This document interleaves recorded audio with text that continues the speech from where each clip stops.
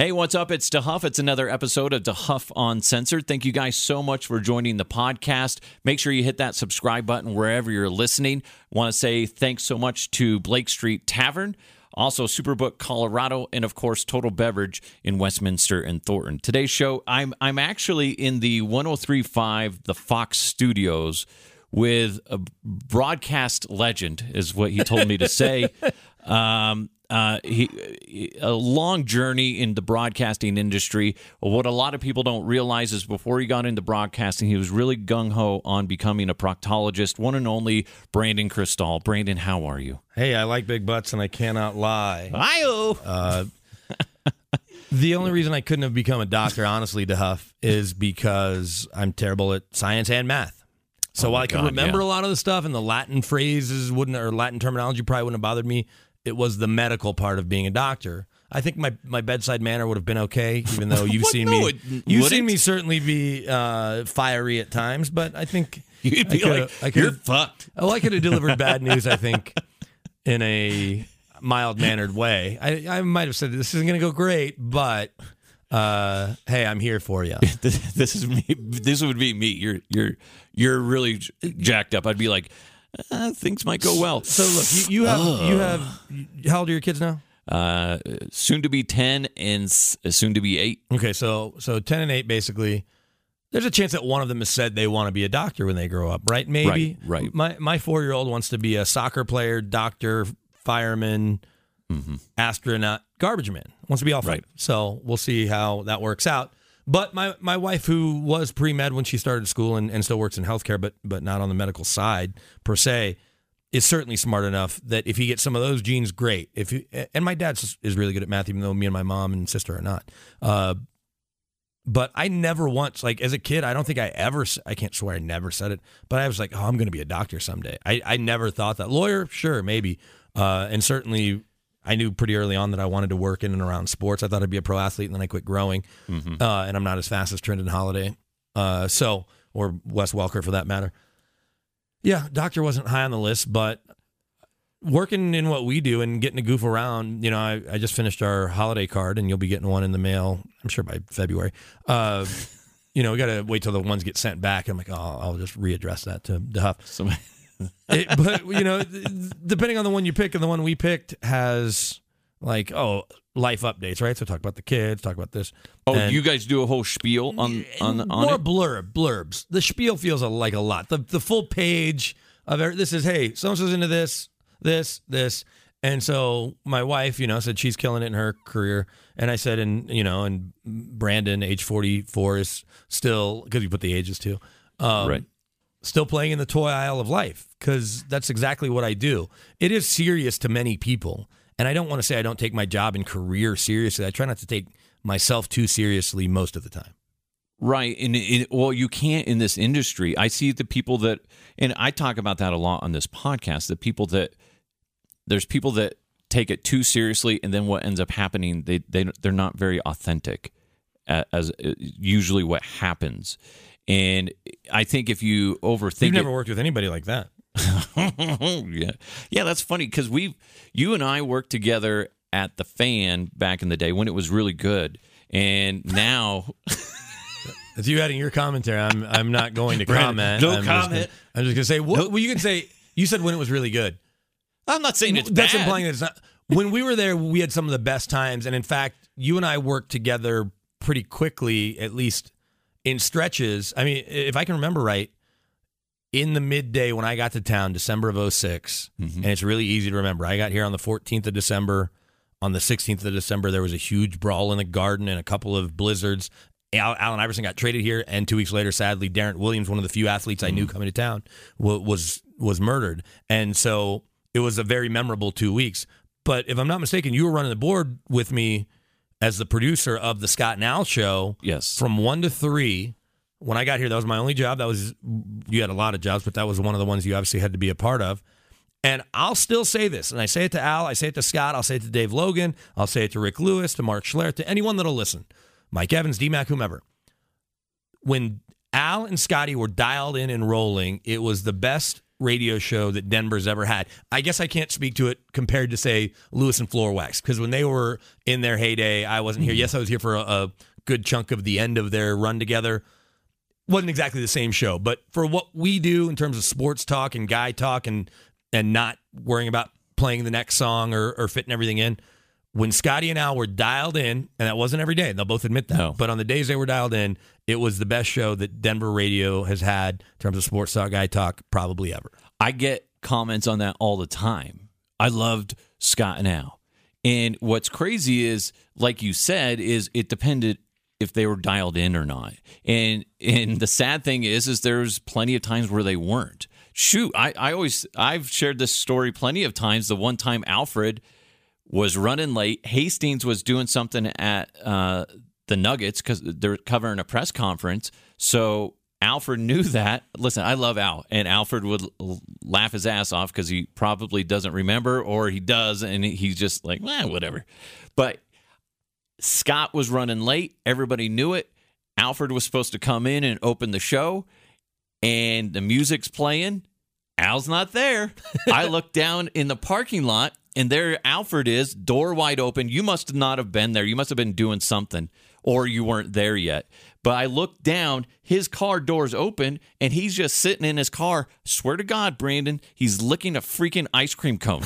He's just taking his sweet-ass time. So I had to open the show. And especially back then, I was not comfortable doing that. And it's worth noting, if I'm not mistaken, Jim Rome led right into their show. So there wasn't a host sticking around to say, hey, Scotty's running late, Al's running late. There wasn't anybody just say, we need you to carry over. There wasn't even necessarily an update person that was ready to go. No. And so it was just you. And I was like not prepared. And really, especially at that point, I was just like, I had no real interest in being a host, which is funny now because that's all I do now is I produce my own stuff and host my own show. I'm glad I could be your 251st guest, so this is good. Well, it's not the 251st guest, but you're on my episode. All right, 251. Well, I wasn't going to say anything, but then I felt compelled. Well, now you've really nailed it. 250 episodes in, you're like, now I can really get to the hard hitting questions, with BK. Well, here. The way I do it is I don't want to lean on guests. Yeah, well, if people like you, they like you. It's good to have good guests, but the best shows, whether this is letting you behind the curtain on radio, whether it's talk radio in any part of the day or your favorite podcast, 99.9% of the time you're listening because you like those hosts or that host. If they have good guests, right? Charles Barkley's a home run guest. You could go down the list of home run guests like that, no problem. But you're going to tune into a show or pick a podcast because you like the podcast. I listen to that Smartless podcast with Jason Bateman and Will Arnett and Sean Hayes, and they have huge guests. They've had President Obama, they had President Biden, they've had a million A-list celebrities, but they're entertaining, and so I listen to them, and also it helps that they have cool guests, but their shit at the beginning, their 8 minutes before they get on or when they're just busting on each other is as good as anything else. And so when you do have guests, I'm glad I can quote unquote enhance the show, but I'm glad that people are listening. And so this isn't the first episode. There's 250 more I have to go back and listen to now. Yeah, absolutely. Okay. Well, the first ones were done out of my garage because you've upgraded to the kitchen? No, I'm in the basement. Oh, there you go. Did you make a studio or are you just like, we kind of have a studio. I have this like little corner in the basement, and I have, a green screen if I need to do stuff like that. So I do these Bronco pregame huddle videos and stuff like that really you don't get anything out of other than stupidity. And I'm fine with that. But that's what I have. I have equipment down there, and that's my corner. The kids aren't allowed to go over there. And they're old enough that they don't. I have an office in our basement as well, but because of the nature of what we do, right, you get bobbleheads. I have a million starting lineup action figures from when we were kids. And I'll come down all the time, and they're on the floor. They're, I don't say out of place, but they're moved from where they were. And in fact, I have a Peyton Manning bobblehead from his Hall of Fame weekend that was on my shelf, and my 4-year-old just climbing up, knocked it down. It was a clean break, but I've not found strong enough glue. I had to talk to, shout out to my guy, Kenny Lanzati, Kenzo's Customs, who does all those custom action figures for players. So what's the best glue? Because this glue that I'm using is not sticking. The head is not sticking on the neck, and he goes, try this glue. So I think my wife actually bought it. But anyway, it's good that your kids stay away from your stuff and know that, hey, this is how daddy makes a living. We do not want to mess with his equipment. Now, I know where you live, and without getting into too much detail, a lot of what we do is down in the tech center downtown. Right. You're further north. How many in-studio guests have you had to this point? Actually, I've had 2. Oh, that's more than I would have guessed by 2. Well, the funny thing is there are people I know, and they live up there, but they weren't big name people. You know, Mark Stout lives up there. I bet he's just really? Down the street. Yeah, he's a very interesting guy. Mark Stout, one of the most interesting. He has does he still have a super amazing memory? Yeah, without question. I ran into him, I don't know how many years back, and I was with my brother, and he remembered some random thing, and I was like, my brother and I don't even remember what it was, but my brother and I are like, holy shit, how does he remember that? But yeah, good guy, Stout. But the 2 people I had work in this studio where we're sitting right now. The 2 people I had in studio, one was somebody that worked at DIA, and I wanted to get all the juicy details of the alleged conspiracy theories and all that. The full city underneath. Is there really underground tunnels? Like, there's tunnels down there, but it's just like it's not going to Cheyenne Mountain. What I would like to know about DIA, and I don't know who can answer this, but having experienced it 1.5 times, to be honest, but having experienced the trains completely shutting down, and I can tell you the first time it happened to me, it's happened a handful of times, but DIA is relying on these trains. Unlike Atlanta, which is laid out kind of similarly, where you go terminal to terminal to terminal. In Atlanta, you have a train, but there's also a walkway parallel to the train where you can just keep walking. And you don't have to worry about the train. And say you've got a little bit of time, you don't want to be clogged in with all those people because you're about to be in a metal tube with them for 1 to 5 hours, maybe more, depending on where you're going. But you remember Peyton Manning's first year when the Broncos were playing at the Chargers Monday night. And it was that big comeback, 24-0. Right. Yes. D-Mac and Al were meeting me out there. I went out the weekend, or on Friday, with my then girlfriend, now wife, just for a little weekend trip, see friends and family in LA, and then make our way down to San Diego. So as we get there, we can tell that the airport is an absolute clusterfuck from the jump. She was flying Frontier, which you can walk just across the jet bridge. That was back when, you remember, our pal JJ used to always hook us up. Southwest was a big sponsor. And like, hey, you've got these green love passes. You can, if there's an open seat, you're good. So we get them for guys' flight out to Vegas, which I have a funny story about that I want to bring up with you. Okay. But I knew I could change it. So everybody has to go across A, walk across, and then they had shuttle buses to B and C. The train was only down for about 90 minutes. For that 90 minutes, 10,000 flights were missed. I get on the phone. Her flight's a little later on Frontier. I get on the phone and immediately call. We're flying into Orange County. I call and say, hey, is there another flight that'll get me to Orange County? Like, hey, you can go to San Jose. It takes off, 40 minutes after the one I was going to get on. And I was going to be close. I was like, okay, put me on that through San Jose. So she ends up waiting for me for a half hour instead of me waiting for her for a half hour. But it completely crippled DIA for 90 minutes. And I know it's happened a couple times since, right? I work at KOA, so I'm listening to KOA all the time. And we have news stories whenever DIA is slowed down, shut down, not even counting weather. Weather's its own thing. I would love to know why they didn't have the force. I'd say, yeah, we should probably have just a walkway that goes parallel to the damn train. A backup. They don't have a backup. It's very and even with moronic. All those billions of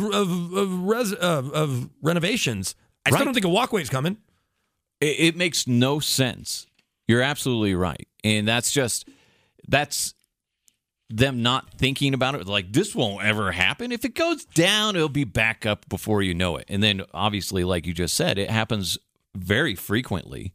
More frequently than any traveler would like, because any time at all is going to be an inconvenience. That would piss me off. I remember my wife and I got to go to Hawaii back in the day, and before we had kids, and my mom was tagging along with us because we were meeting my brother out there, and just the idea of we booked our first flight was delayed, and then going on to the next flight to actually get to Hawaii, we had like 10 minutes to go across LAX to the next terminal. And like my mom fell and we ended up missing the flight. So I can't imagine, like, especially on a business trip and you're supposed to be somewhere and you get screwed because the trains are down. Talking about your career in broadcasting, which is what everybody wants to know about. Well, you've been part of a lot of things. You've been through the Tebow era, Peyton Manning era, and now you're in the world of suck that we're in right now with the Denver Broncos. Where do you see this franchise headed in the next couple of years? Because, well, I guess you could start off. I did a Twitter poll yesterday about what's the biggest problem, and obviously you only get 4 options. One is Hackett, Russell Wilson, the offensive line, and then George Payton. If you were to look at that and only picking between those 4, would you be able to do it? I would. Whoever I voted for would probably be an equal vote, honestly, because it feels like, and that's an easier way for me to break it down because I don't have to just pick one in a poll, so I can click on any of them, and I feel like they equally have culpability.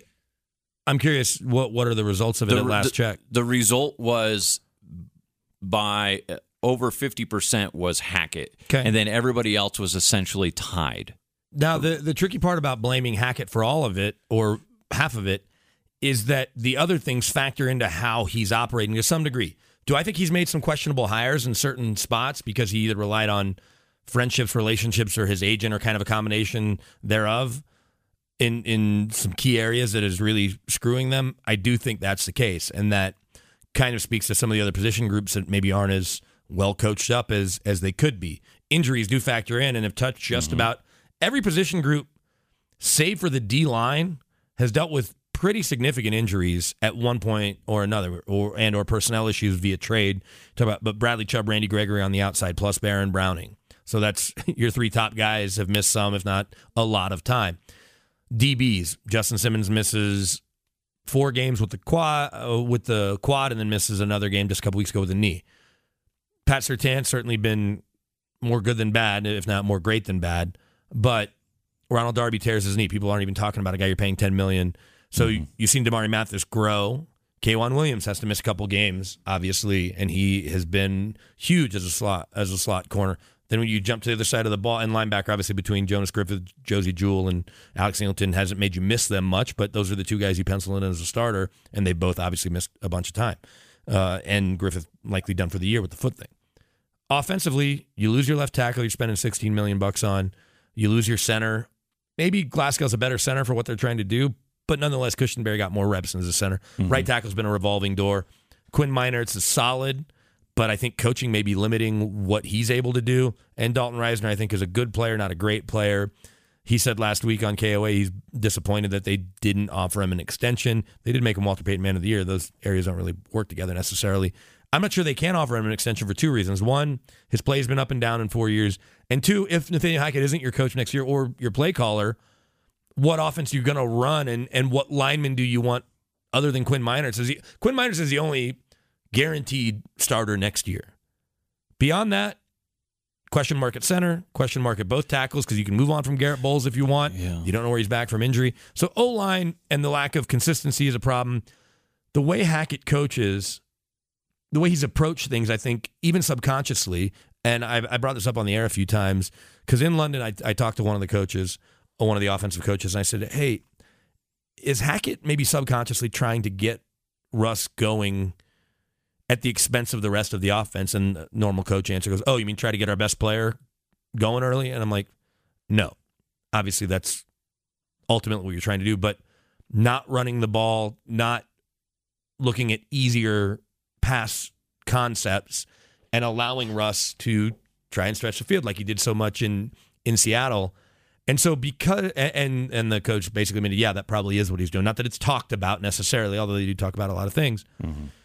And then Hackett's reluctance to maybe give up play calling, although that's the most fun part of being a coach, I think, is when you get to call the plays, whether it's offense or defense, because you get to really decide what's next. Now, some of the best head coaches don't call plays. Some of the best head coaches do call plays. And then Russell Wilson's, I think, maybe unwillingness to adapt or maybe go back to some of the things that worked in Seattle and try to become a player he's not. You know, talking to people close to it and talking to people around the league that I trust their expertise. He wants to be Drew Brees because they're built about the same and both have big arms. But Drew Brees was a pure pocket passer his entire life at 5'11", maybe 6 foot with his helmet on and cleats. Russell Wilson has never been a pocket passer. Right. 5'10", maybe 5'11" with cleats and a helmet on. And so now you're trying to be something you're not. I've mentioned this a couple of times. I mentioned it when I talked to guys in Kansas City. There's 292 touchdowns that Russell Wilson threw in Seattle. We've seen the 80s thrown here. I want to go back and see how many of those are straight 3-step, 5-step drops in the pocket that aren't quick slants, because a quick slant is designed to, it's 1 step or, whatever, 2 steps, go, let it rip. If it's there, it works. If not, no big deal. But it's before your edge is even disrupted, unless, a linebacker's so wide, you're not going to throw it anyway. And fade routes don't count either. And I mean quick fade, end zone fades or back shoulder. And I guess back shoulder fade is more an adjustment. But to me, though, there's still kind of timing, just throw it, let it go, versus things across the middle, intermediate routes, and I don't mean swing passes to your running backs. I want to know, of those 292, how many were pure 6 to 20-yard throws for a touchdown, whether they're outs, posts, whatever. Because and this is something Hugh Millen brought up with me and Big Al on KOA. Hugh Millen said that on top of him not being able to see above his offensive line because of how wide those guys are, and then you talk about a defensive lineman, the Chiefs are coming up. If Chris Jones is off Quinn Meinertz and in between the A-gap, between the center and the guard, well, there's no line of sight there for a 5'10", or a very limited one versus a 6'3", 6'5" quarterback. Which is why he should be just jumping all the time. Yeah, if he just jumped, if he had jumping shoes, it kind of... Well, and it's like we all see it. He does better when he rolls out, and it's just what he does. I'm going to get your thoughts on the CU Buffs here in a second, but first, root for safeties this season with your friends over at Superbook Sports Colorado. If you bet with Superbook this football season, they're going to give you a $50 bonus if a safety is scored on a Sunday. No matter how it happens, maybe a punter runs out of the end zone, maybe you get sacked in the end zone. Doesn't matter. All you got to do is root for chaos, and you could possibly win money with Superbook this fall. So download the Superbook Colorado app right now and start rooting for two with Superbook Sports. So visit superbook.com for terms and conditions. And if you have a gambling problem, please call 1-800-522-4700. So obviously, Brandon, the big news, and I'm sure you've talked to this guy plenty of times, Deion Sanders. You're kind of a big deal, okay? You know, I've just been a lot of places and been doing this for a long time, and you have. And Deion, being a member of the media, certainly has been around it at many Super Bowls and right. The Combine. So over the years, as a kid who grew up in Dallas, I've had the fortune to get to talk to him. And Michael Irvin is somebody that you remember he stopped by in the Tim Tebow era. You mentioned Tim Tebow. Felt like Michael Irvin was out here every other week, and he'd come by our studio to do his radio show. Dude, Michael Irvin's a weird dude. He's certainly unique. I will say this, though, not in a bad way. No, like he was never mean to anybody. No, he's just a different cat. But he was always cool to me, and the Dallas thing helped, and he signed stuff for me and took pictures, and is always cool when I see him. Deion, admittedly, I don't know as well because he wasn't around as much, and Michael be out and about and have a soda pop or two. That's never been Deion's deal, as he famously said in Dallas when I think it probably was the end of his first marriage. And maybe it wasn't the end then, although I think he's on to now marriage number 3, or when he gets married, that'll be marriage number 3.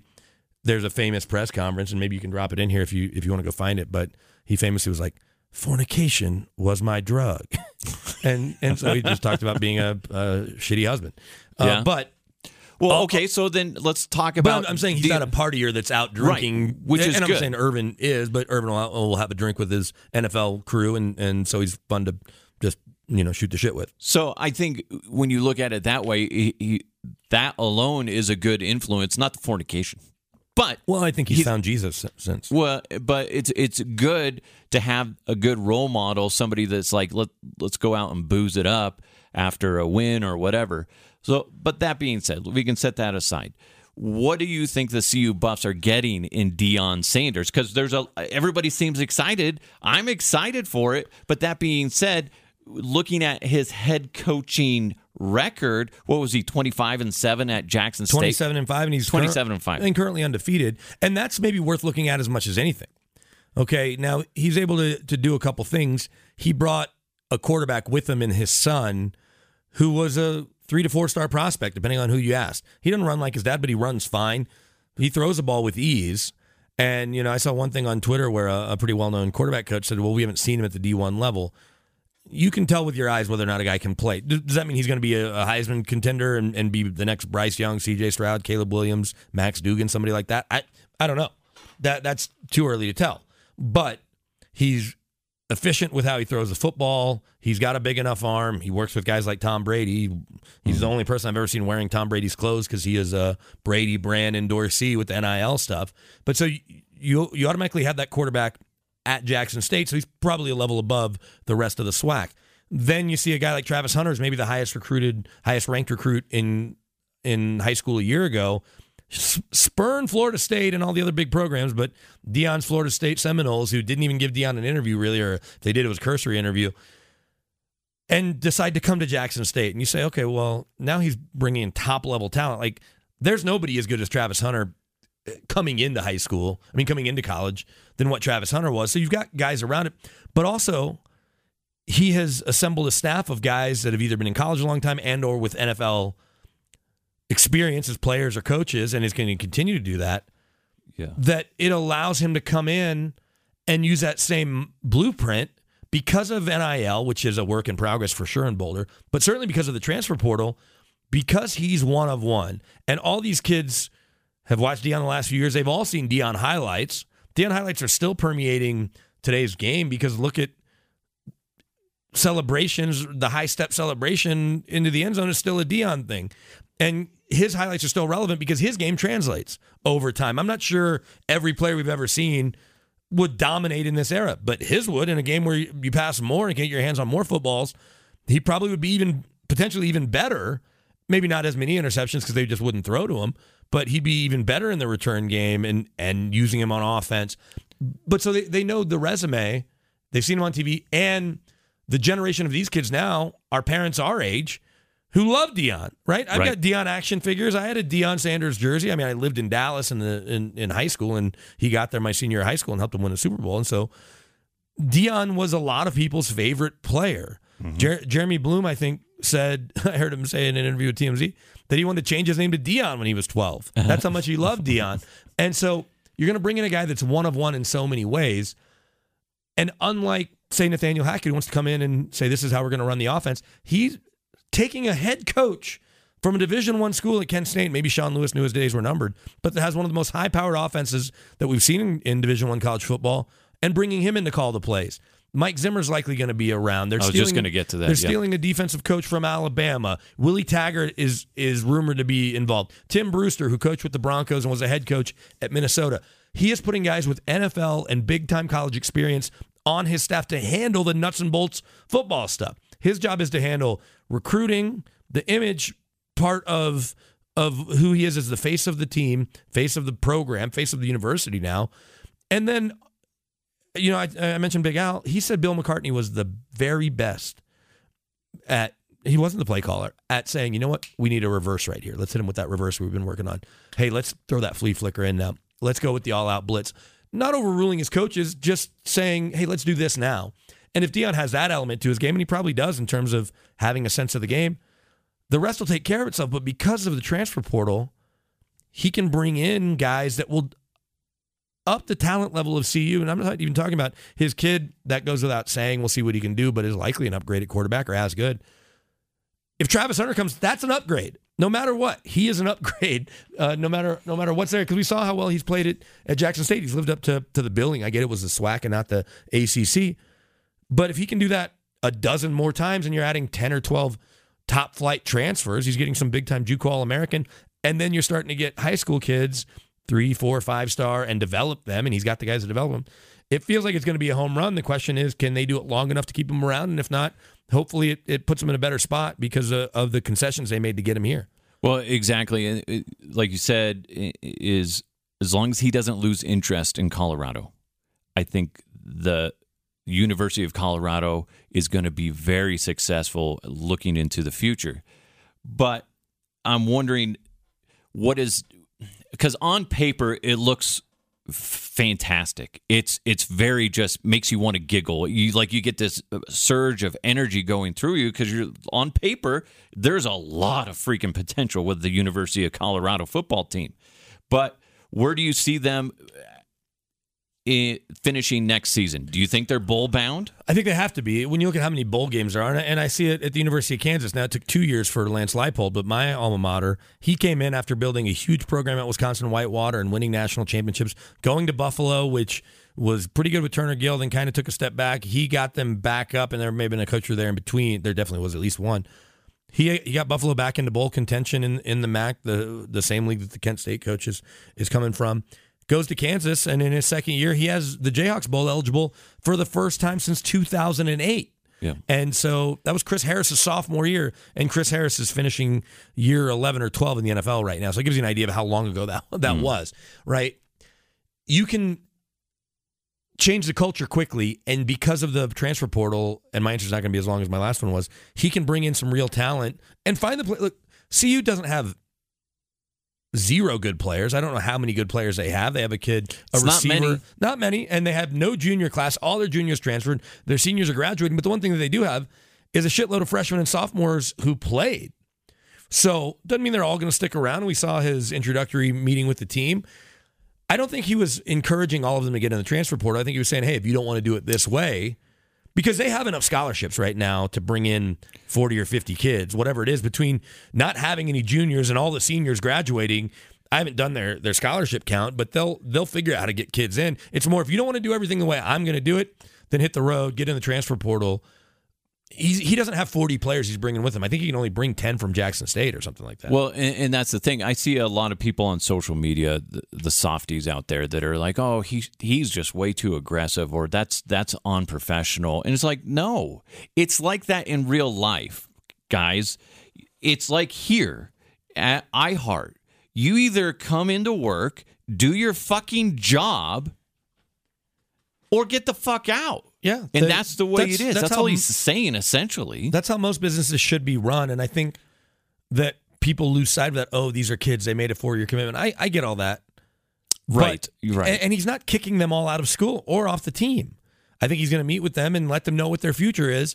And it's just like any coach. If your kid's a high school player and they go in and the coach says, look, your kid's not good enough to be my quarterback here at XYZ school. So if he wants to go mix in with the receivers, good luck. But I've got two quarterbacks, a sophomore and a freshman. I get that he's going to be a senior, but I don't have a spot for him. Or your kid's an O-lineman, and he's just not big, whatever it may be. So he's going to have those real talks with those guys. But here's what I'll say. If you were good enough to get a scholarship at Colorado for whatever reason, with the transfer portal being what it is, I get it, there's 1,000 kids in it right now. You almost certainly could jump from CU to CSU or Wyoming, or go down a notch and go to UNC, go to Mesa State, go to Adams State, go to Western State, go to Chadron State where our guy Danny Woodhead went. There are schools out there. It's a bummer because you were at a Power 5 school. Find another Power 5 school that was in on you. Was Washington State in on you? Let that fuel you going forward. Yeah, absolutely. Put that chip on your shoulder like all the great players do. And if you are indeed that good, okay, go forward. Or that competitive. Go find a place to compete. If they don't think you can compete here, prove them wrong. Go find another Pac-12 school and come back in and try to beat them. That happens in every industry, and I don't think a lot of people really think about it too much, but there's been times where, like at the radio station, you got some young piece of shit coming in there thinking they're great, and you're like, no, fuck you.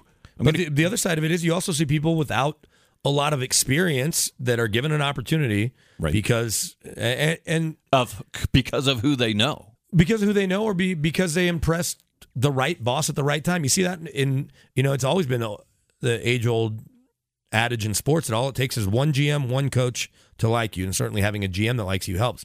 But that'll keep you on teams, whether it be football, basketball, baseball. If you have somebody that likes you, that helps. You have to then keep the job. Same with what we do. There are people that certainly get weekend opportunities or get chances to do stuff, and then the boss or bosses have to decide, is this person the right fit? But we're certainly in an industry where I don't say loyalty doesn't matter, but you don't always get promoted because you've been working somewhere, or if you've been a producer and a fill-in guy on the weekend, or you do updates, it doesn't mean they're going to make you a midday host just because that job opens up. You may want it, and that's great. All of us should think that we're good enough. I mean, I guess maybe you should have that mentality. But if you have that mentality, that confidence, and then go out and get the job, win the job, whatever. And so as it relates to CU, there are some kids that were jumping in the portal that now want back out. and say, you know what, I am going to stay here, assuming that they'll keep him. And it will get a little tricky maybe if there are kids that don't want to leave and figure out how to make that work. But knowing what I know about college coaches, they figure out how to get what they want. And in this case, Deion's going to amass a roster of 80 to 90 kids that he wants. You know, the one thing he may have too is a much stronger in-state walk-on program than they've had in forever, because you're going to have Colorado kids that want to be in that program that could have gone and played somewhere smaller. Say, you know what, I want to be around this. I want to be around these NFL guys. I'll walk on because I can afford to, because I'm from Highlands Ranch, or I'm from Broomfield, or I'm from wherever. And then I'll go earn a scholarship because I'm going to stick around and I'm not worried about the transfer portal, and I'm going to go prove that I belong. What I know, looking at the way he spoke to the team, is if my son was in that room, I'd be like, you know what? You need to try to stick around as much as you can, because that is a leader speaking to his team. If you can't handle it, then maybe football's just not your thing. But I think it's real life. That's just, to me, it's just like, you're going to deal with that shit. If you continue in football, if you're good enough, that's great. You're going to continue to deal with that shit. If you decide to go into a different industry, you're going to have to deal with that shit. Promotions are usually earned. Okay? Sometimes they're not. And you just got to fucking deal with that shit, because that's just life. But yeah, there are people that jump lines here or there, and until you own the company or you're the boss, right? You can complain about it. You can keep doing your job. You can try to do your job better. You can try to find another job. But as I've said for a long time, the unemployment line is filled with people who think they're smarter than their bosses or their superiors, and you may actually be. But if you're not the one, the heavy is the head that wears the crown. But if you're not wearing the crown, then you have to fall in line or move on. A good example of that is there was a point where one of my former program directors, Alfred Williams, brilliant guy, and he said something to me where he's just like, I just don't think you're doing a good enough job at this, whatever it was. It wasn't anything like horrific, like you're going to get fired unless you get better at this. But it was enough where it was a shot to my ego, and I was just like, I got mad. Sure, that's a human reaction. I didn't get mad to him, but then I remember sitting down at my desk going, hold on, let me look at this from his perspective. And I remember sitting there and going, okay, yeah, I see what he's saying. Okay, let's try it his way and let's see if it works. And it did for the most part, but then I morphed what he suggested I do plus with what I normally did, and it worked perfectly. And we talked later on, and he was happy. So it's just sometimes shit doesn't go your way. You just got to suck it up, take a step back, and go, is there truth in what's in front of me? So thank you so much for joining the podcast. I drove all the way down here from Thornton. It was great to see you. I don't know the last time I saw you, maybe around training camp. Was the one day I was out there. The one day you made it out to... You didn't miss much, honestly, other than seeing Sierra every day, which was cool. Good for her, and the kiddos. Yeah, right. They love their dad. They want to be out. They want to watch football practice. They want to goof around after. Listen, I will say this about Russell Wilson. Seems like a genuinely nice guy. Yeah, I think that's absolutely true. But as they say, it ain't show friends, it's show business, and he's getting paid $240 to $60 million, whatever it ends up being. Do you think people... You just want to see him play better. Do you think people would be so irate with Russell if he didn't get that new contract?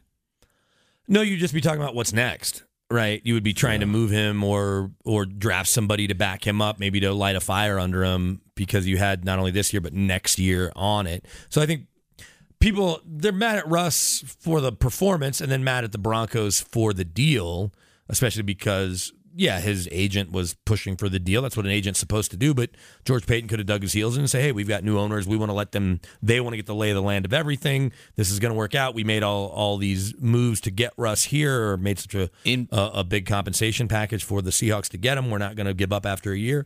But then they would have had a lot more financial flexibility to do so if he played this poorly. Well, see, that's the thing. It was a big risk.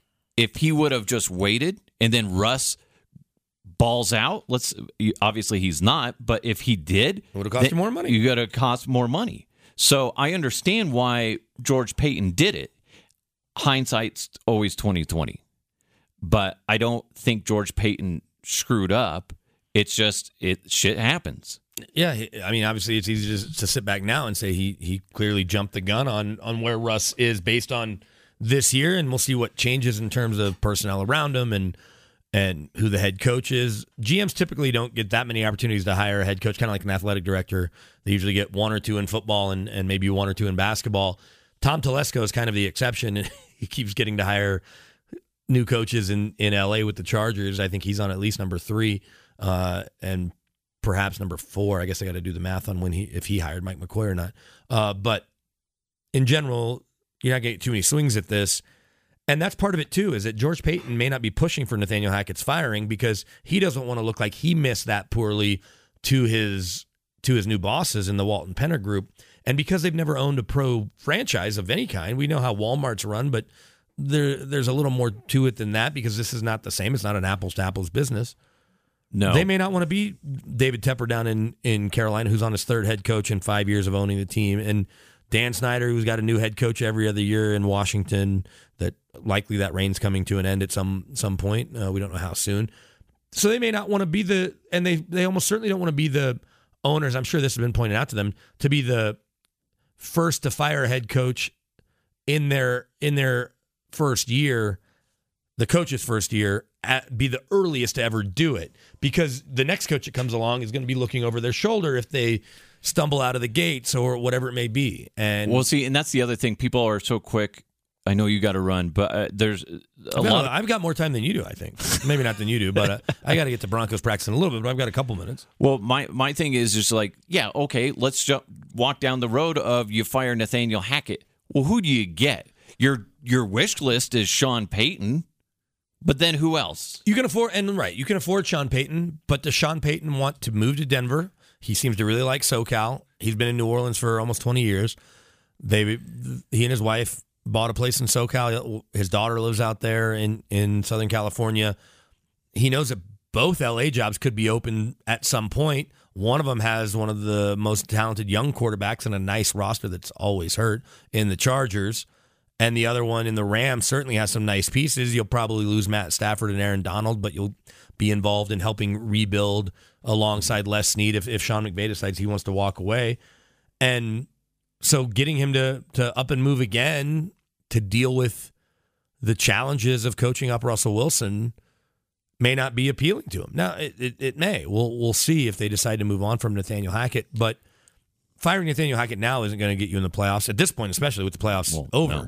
Yeah. But because you didn't do it in the last couple of weeks, maybe you see if he can light a spark or they can figure out a way to score points. I don't know why you would against the Chiefs. If you couldn't do it against the Ravens and Tyler Huntley or the Titans who gave you chances, it's hard to think that it's going to happen. And so then it becomes a question of what offense makes the most sense, assuming our team is healthier, and who's going to be the coach to coach that. You really like your defensive coordinator in Ejiro Evero, and you hope that maybe he sticks around or maybe he becomes a head coach candidate. What's funny is I imagine in a vacuum, if you asked him, hey, who do you want to see as your head coach? I mean, as your play caller, let's pretend I'm a coach of the owner of the Falcons and I'm firing Arthur Smith and I want to bring in a defensive coach. And so the GM and I are talking, well, he'd probably say he was going to bring in Nathaniel Hackett to be his play caller.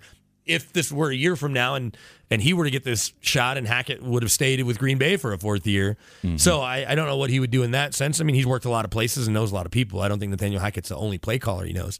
But he's a defensive guy. And so what would that look like? That's a whole other thing. Does he have enough juice to rein some of the stuff in with Russ? Because we heard about all this stuff. We knew about the Sierra stuff and owning stores and all the other, all of it, right? The entourage and all that.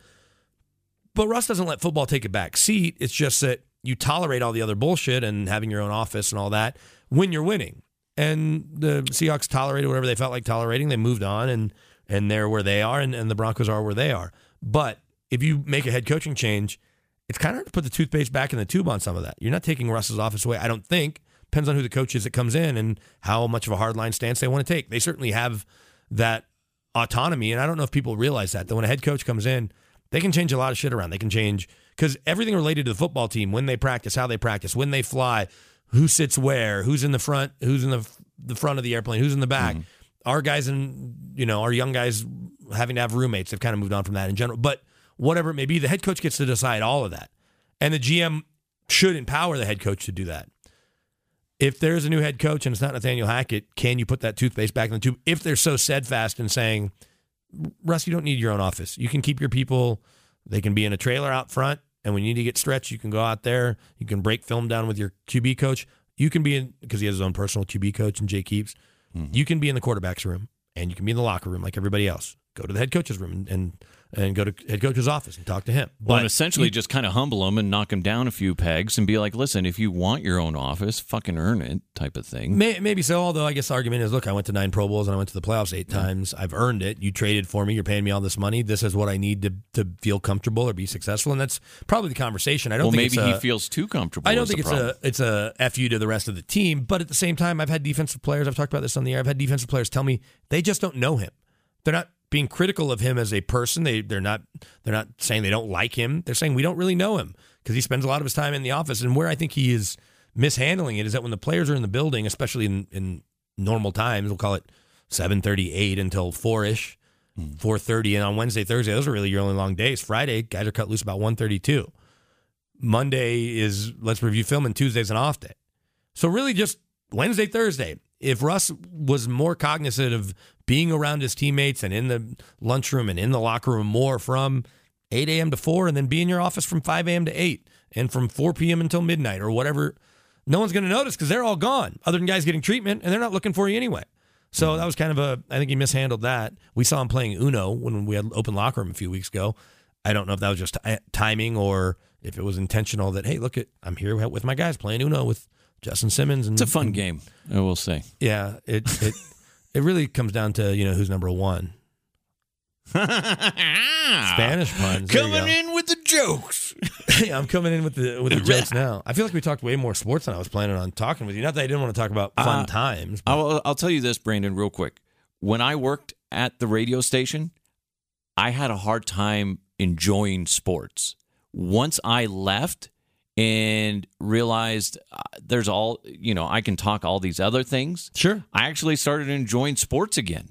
Some of that depends on your bosses and what the directives are and how much you're allowed to participate in a show or what they want the shows to be. To be honest, talking about the same subject over and over again was really tiring. Yeah, you do that for 4 hours. You talk about the Broncos. You break it down 30 different ways. That's good for the listener that is getting in at different times or checking in at different times, but can get a little repetitive. But now I can throw in Broncos talk, and also I can cut up the episode into, okay, on the other side, we're going to talk about, the guy that fell off the cruise ship, doesn't remember how he got into the water.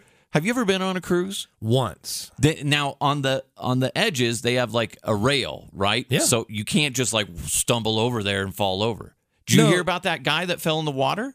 He was in the water and then was for like 15 hours, 20 hours, treading water, eating bamboo and whatever else floated his way, fighting off, like I called, sea beasts. Yeah. I don't know he doesn't know what they were. At least they weren't sharks, and at least he wasn't bleeding. Right. And then he doesn't remember. He's all, I went out to go to the bathroom. Next thing I know, I'm in the water. Pushed him. I'm like, you have to climb up. Kind of. I mean, they're up to about your chest, depending on how tall you are. According to Carnival. Well, and maybe at the top they are higher, but some of the other ones, I mean, they're probably 5 feet at least. So there's an element of climbing. Now, do they have cameras on deck? I think so. I would think they definitely do, but they may not at night point out. I don't know. You would think every they would. ship is different. I kind of hated, my wife and I hated the cruise we went on. It was only 4 days, and for those of you who've never gone on a cruise, I don't know how many people are in a hurry to do that in a post-COVID world, but people are still going, and they're giving great deals. And the longer the cruise, typically, the bigger and better the ship is. So a 3 or 4 day cruise is kind of a crappy ship. 6, 7, 8 days, you're getting the biggest, coolest with all the bells and whistles. Now, I have an irrational fear of heights that I don't want to be outside. I don't mind having an outside window. I don't want an outside balcony on a cruise at all. I'm fine facing inside or whatever it may be. I don't need it. Outside window is fine, but I don't need the balcony with it. Not that I'm going to jump over. My kids are going to jump over, but that's where the irrational part comes in. When we were in L.A. covering the Super Bowl, this past Super Bowl, the hotel I was in, first of all, very nice change of pace.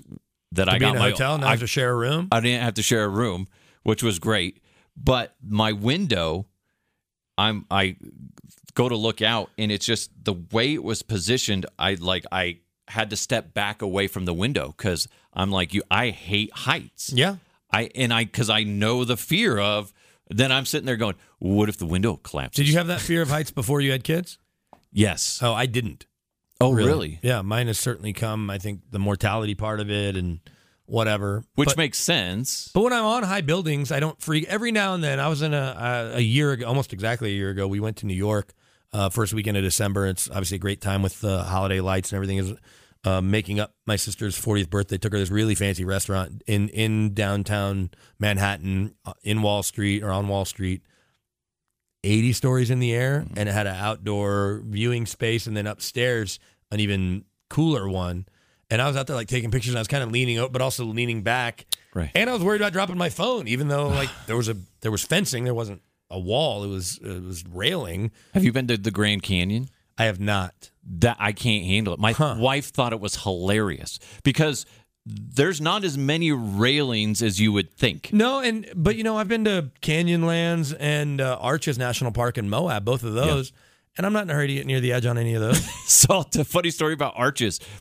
Before kids, there's this one great arch, and everybody was going up there taking pictures, and my wife saw, quit being a pussy, go up there and take a picture so I can get a picture of you. So I'm like, fuck it. Let me just go rush up there and then take the picture, and then I'll run back down. She's like, fine. In Delicate Arch? Is that the one it's called? That's what it's called? I don't know. But anyway. I rush up there, and as I get to the top, I didn't slow down enough, and I kind of stumble, and I kind of peek over the edge, and I'm like, holy shit, it's like 200 feet down. And I'm like I get into that moment where I just tense up, and I'm like, no, I'm leaving. If you didn't take a picture, you're screwed. Did the picture turn out? I don't even remember. I hate heights. My biggest issue with arches specifically, and there's nothing you can do about it, is just you want to take a cool picture like in two of the more prominent arches. I was right, Delicate Arch is the one I was thinking of. But there's 100 people there, so you can't be like, hey, y'all pack out. Like, let's go one at a time. So unless you're taking it super tight and you don't know where you are then at that point anyway, you're just in some sort of park. I remember, though, and I'm sure you do, the very first time I ever went snowboarding happened to be the first time you ever went snowboarding. Yeah. Now, you're from Colorado, so your excuses aren't the same as mine growing up in Texas. But we go up to this place called Echo Mountain. They give us free lessons. We both did fine. And we were in a station vehicle from the fan. I didn't. Well, I did better than you. I did better than you. And then we had a Coors Light at the end because the picture always pops up on my Facebook hop thing. They let us use a station vehicle, it was an old Acura SUV, and you were driving. And as we're avoiding traffic, it's two-way traffic on what is essentially 1.5 lane road. It's icy, and you slide right into the snowbank. Now, thankfully, we didn't slide off the cliff because I fear of heights. Yeah, you went right into the snowbank, which I think ultimately is the right call. Because left would have taken us over the cliff. It would have taken us over the edge, and that would have been great. I don't think we would have fallen to our death because there were too many trees. It would have just kind of caught the car. It would have been great, but we would have been able to, I think, pop out and not die or fall hundreds of feet. Nonetheless, yeah, because there's obviously plenty of cliffs that are like that. There are trees right there. Mm-hmm.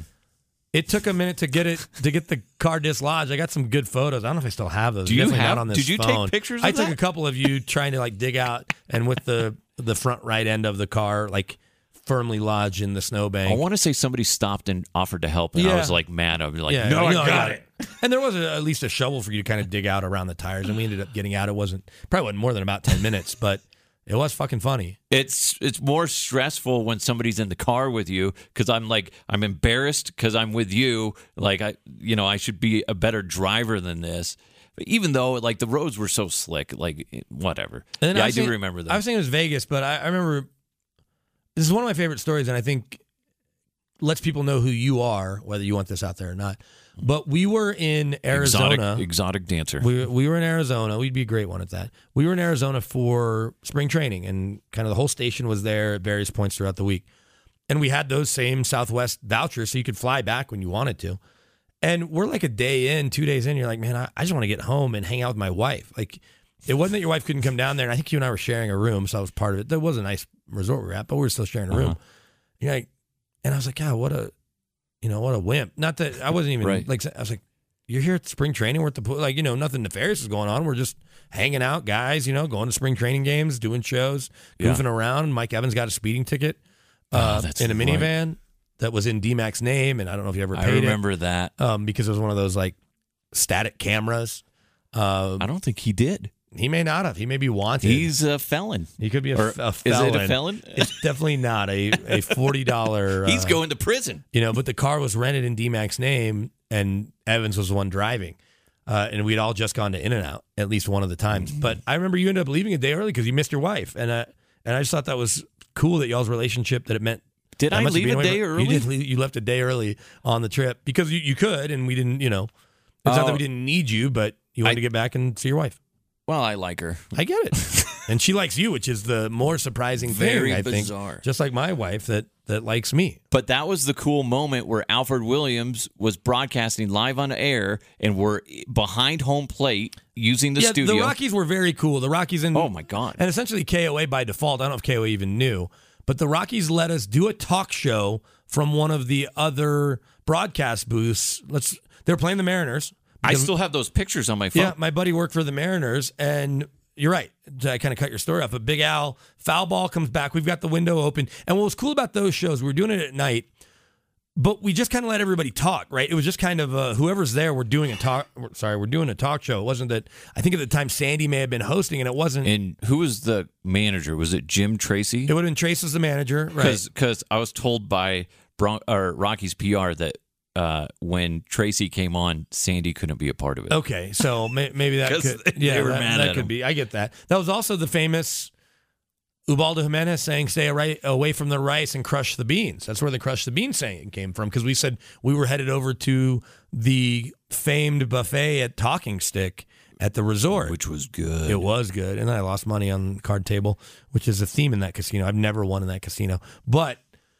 It was a really fun trip. But yeah, Big Al reached out. I reached out too, and I've caught plenty of dying foul balls in my hands without it really hurting, the way catching a ball at the home run derby last year.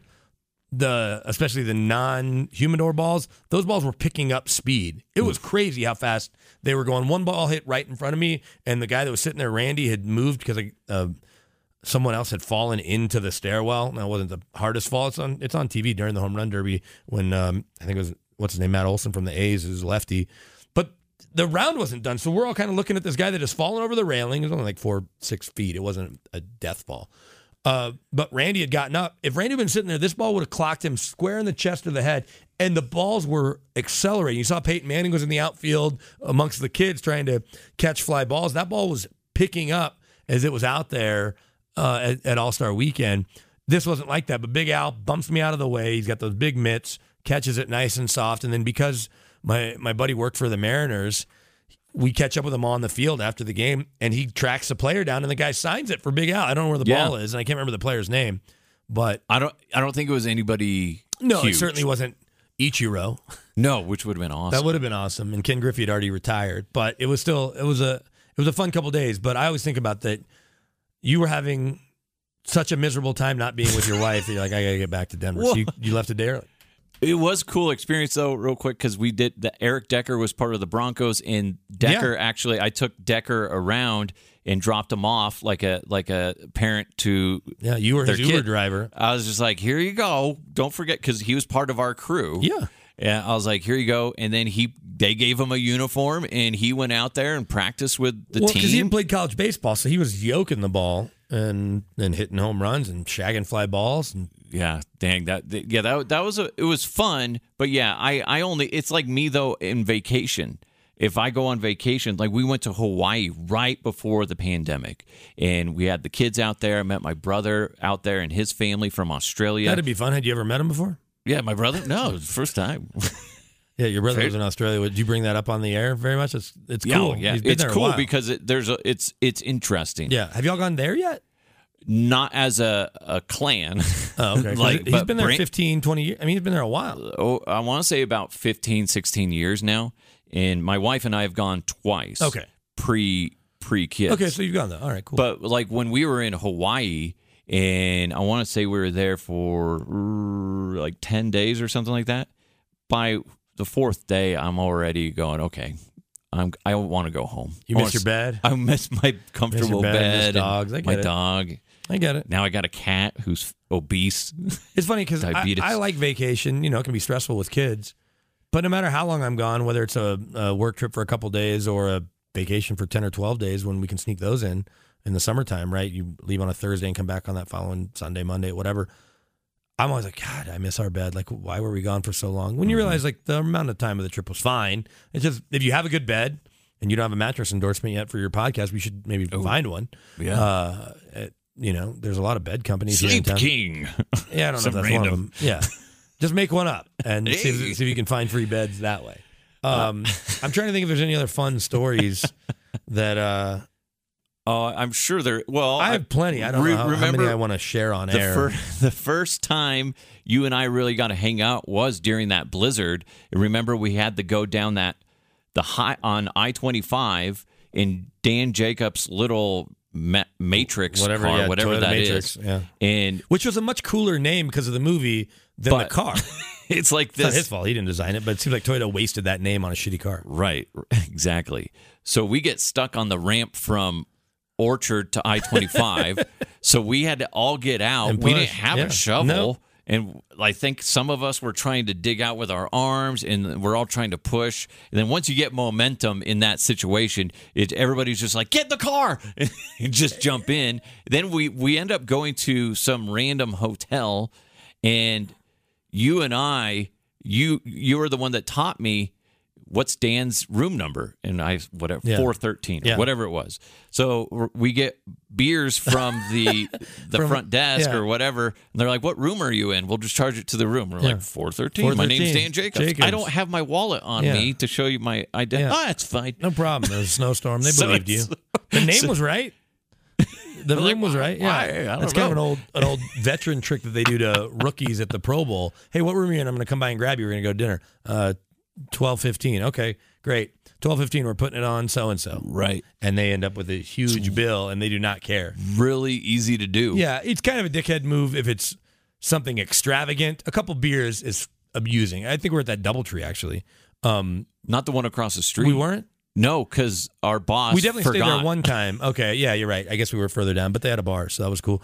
I guess we can let people behind the curtain on one of the more famous stories that Big Al still brings up.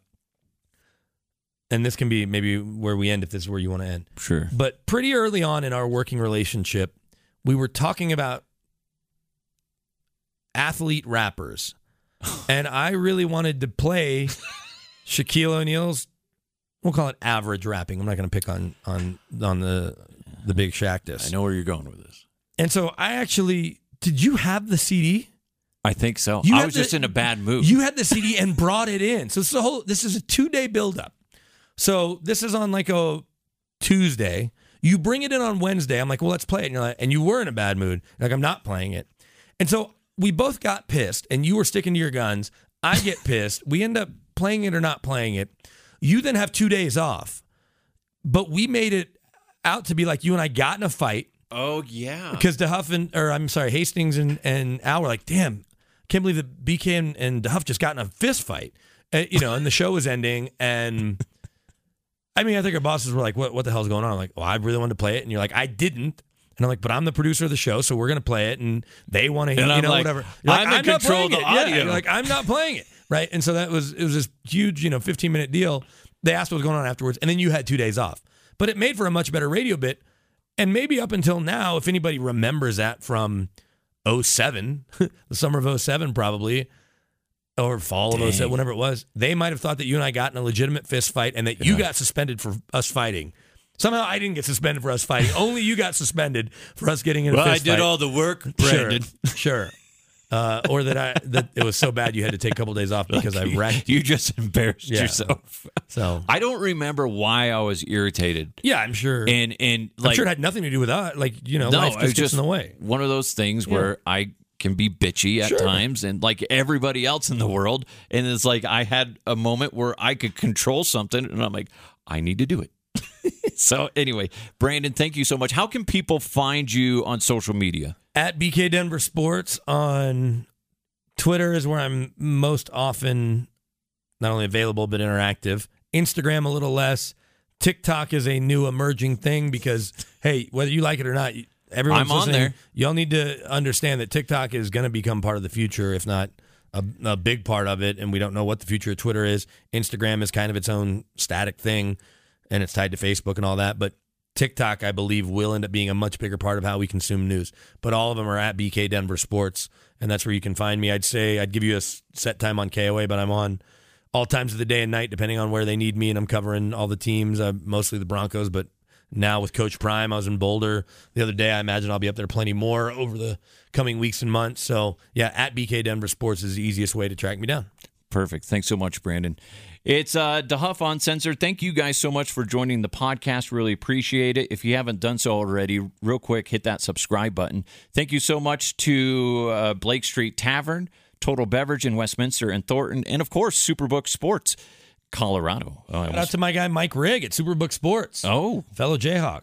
Really? Yeah, Mike's running the show over there. Doing a good job. Awesome. All right, it's DeHuff Uncensored. Let's keep moving forward. I'll talk to you next time.